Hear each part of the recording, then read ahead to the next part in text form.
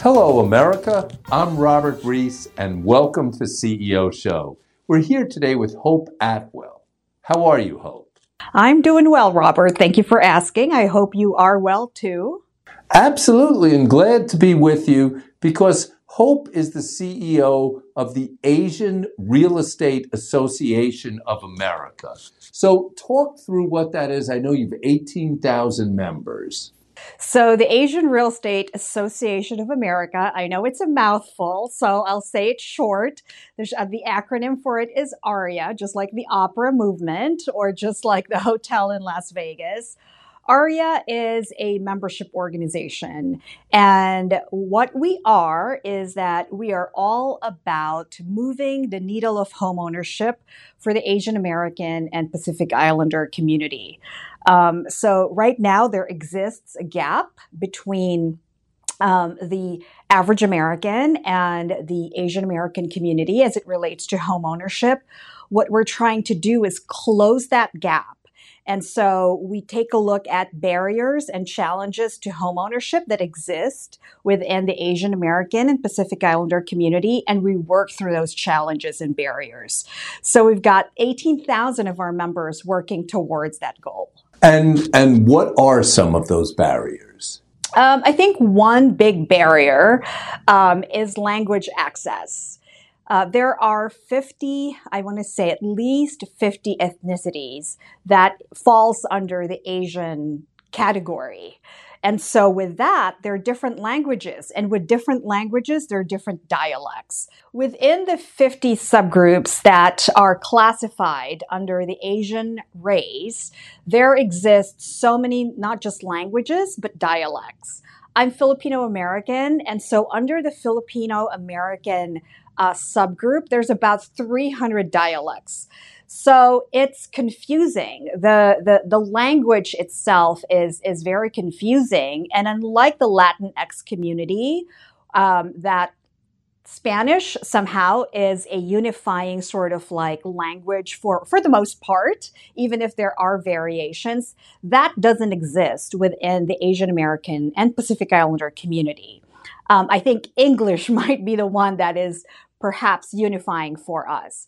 So one big barrier for homeownership is language access because it's complex enough for a native English speaker to go through mortgage and loan documents and disclosures.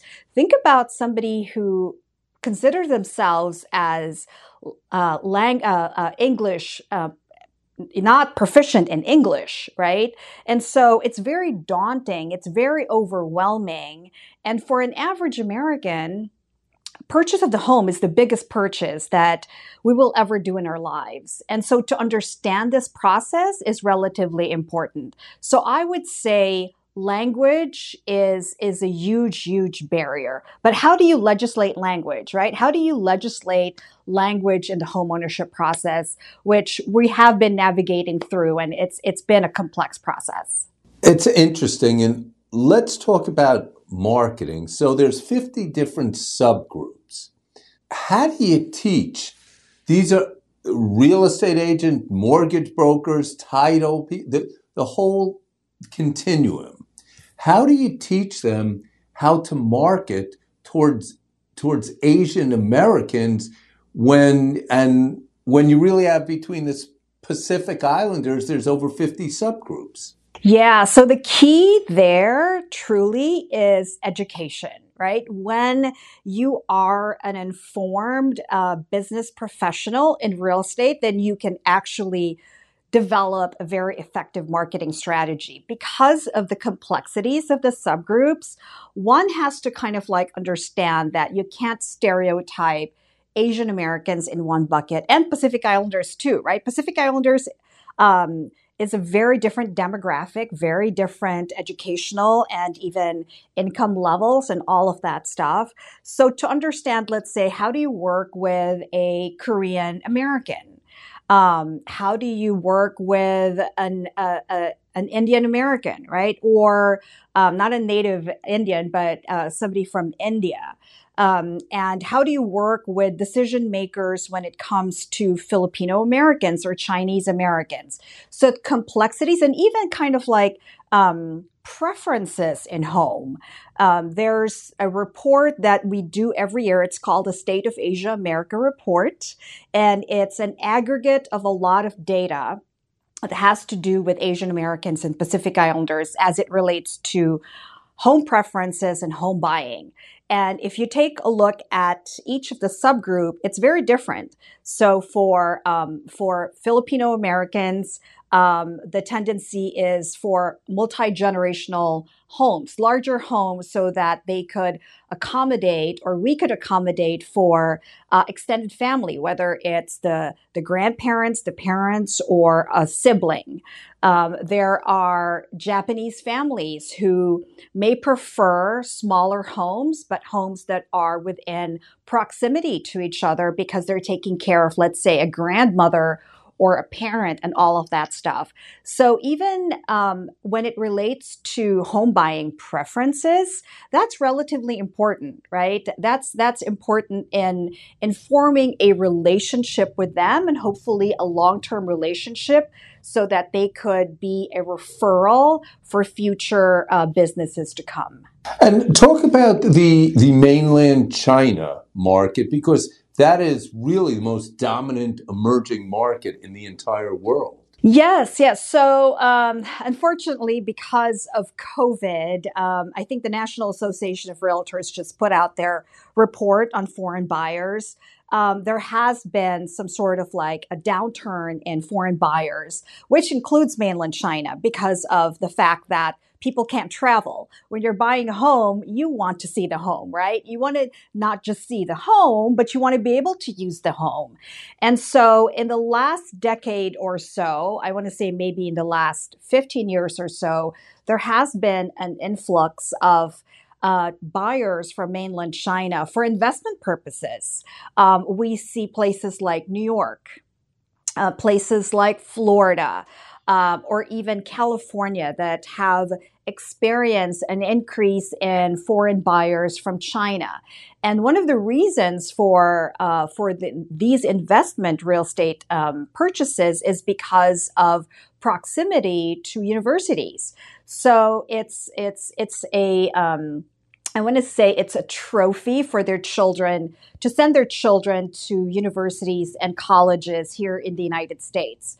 So instead of sending them to dormitories or having them in apartments, what Chinese families would do is invest in a real estate property for their children to live in and possibly make some money afterwards. And so that has been a phenomenon in the last, I want to say, 10 to 15 years. I think we've all read that and heard that in the news, Chinese buyers buying in cash and what have you. Unfortunately, again, we've experienced a decline in the last couple of years, primarily because of COVID.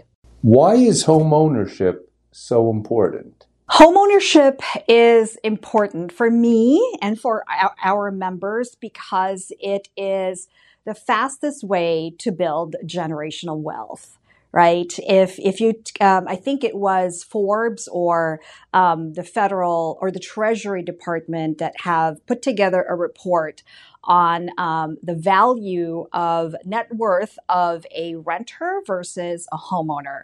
And it's tremendous. And we're talking about not just $10,000, we're talking at least like $200,000-$300,000. And you can pass this on to your children or your children's children. And so this is how you can build, I can build, you and I, our neighbors, our family members can build generational wealth. Is through home ownership, and that's why it's important for us. What is the website for anyone who wants to go? Sure. The website is AREAA, AREAA.org. We're about to take a commercial break, and when we come back with Hope, we're going to speak about what it's like to run a non-for-profit versus a for-profit. And then we're also going to find out what's going on with this real estate market today. We saw a giant escalations, then a little leveling off. So we'll hear from Hope on that. Back in a few.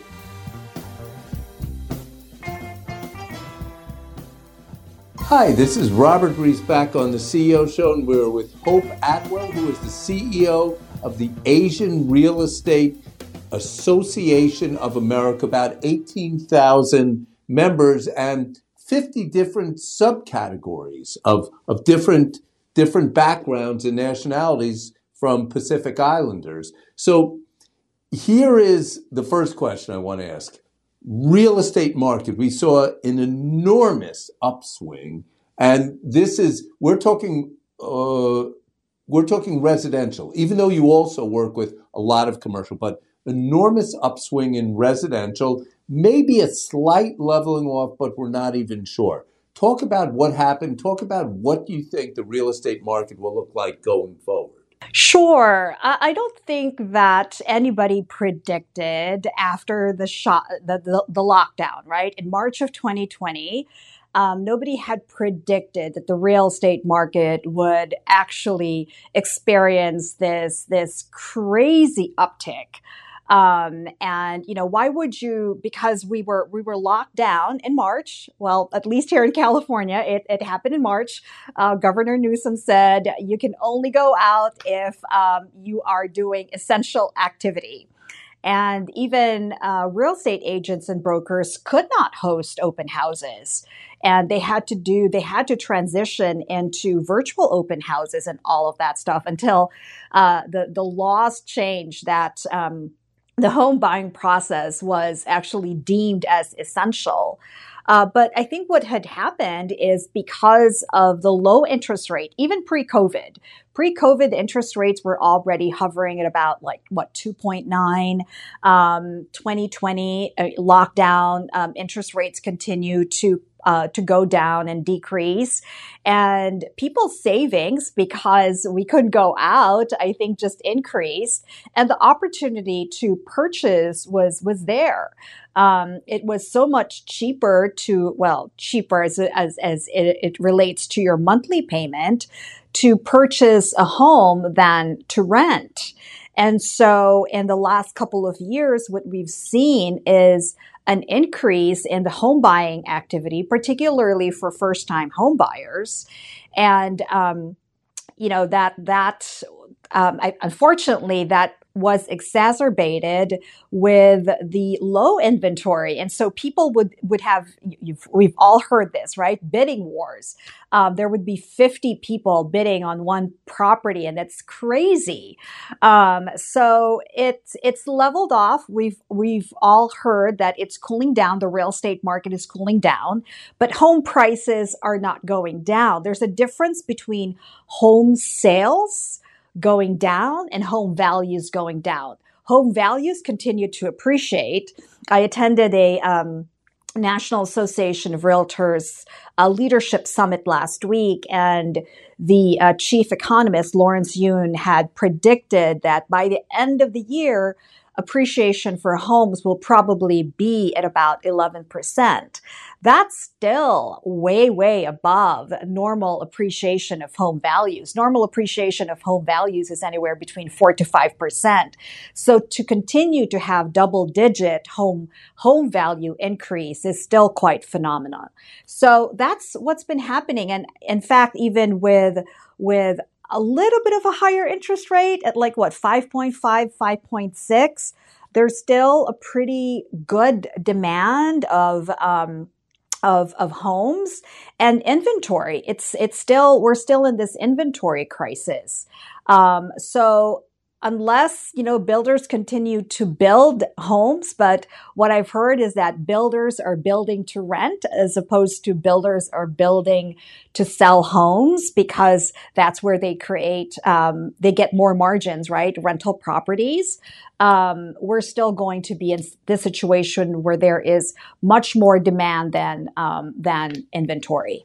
Okay, before we talk about running a non-for-profit, let's talk about something really important, which is women in business and what advice you have, what you are seeing right now. Yes. So if you take a look at the proportion of women in real estate, there's, I want to say, about a 60-40 split. More women in real estate than men because of the flexibility, the ability to kind of like just create your own hours, and all of that stuff.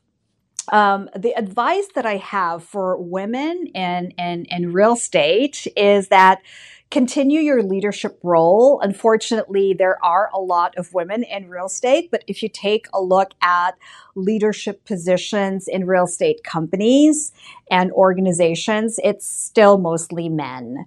So, what I would encourage women in real estate is just don't be content to, sell and buy real estate.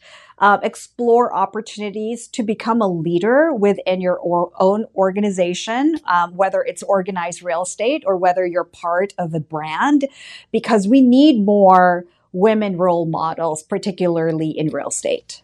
Let's move over to the non-for-profit. Let's move over. Please erase that there. Let's move over to the nonprofit arena. What insights can you share on running a non-for-profit that you think for-profit CEOs can gain insights from? And then you'll switch it and let us know what you think non-for-profit CEOs can learn from profit companies. Yes. So let me just qualify non-for-profit membership organizations, right? And that's really not me defining it. It really is the IRS defining it as, kind of like the tax code. So we are a nonprofit classified as a trade/membership organization. And the difference between nonprofit membership organizations and for-profit organizations is that we are member driven, meaning we take care of our members, right? As opposed to a for-profit organization that has certain sales goals, right? You have to manufacture or you have to come up with X amount of dollars or widgets or what have you. While membership growth is important, the relationship that we establish with our members is paramount. So it's taking care of our members. And I always say that while I might have the title of CEO, I really have 18,000 bosses because I have to service all 18,000 members. And everyone, think about this. When you're selling to people, there are so many different subgroups of everything. So keep your eyes open to learn and to learn about the individuals and their spirit of what they want as well. A true pleasure having you on the CEO Show, Hope. Thank you, Robert.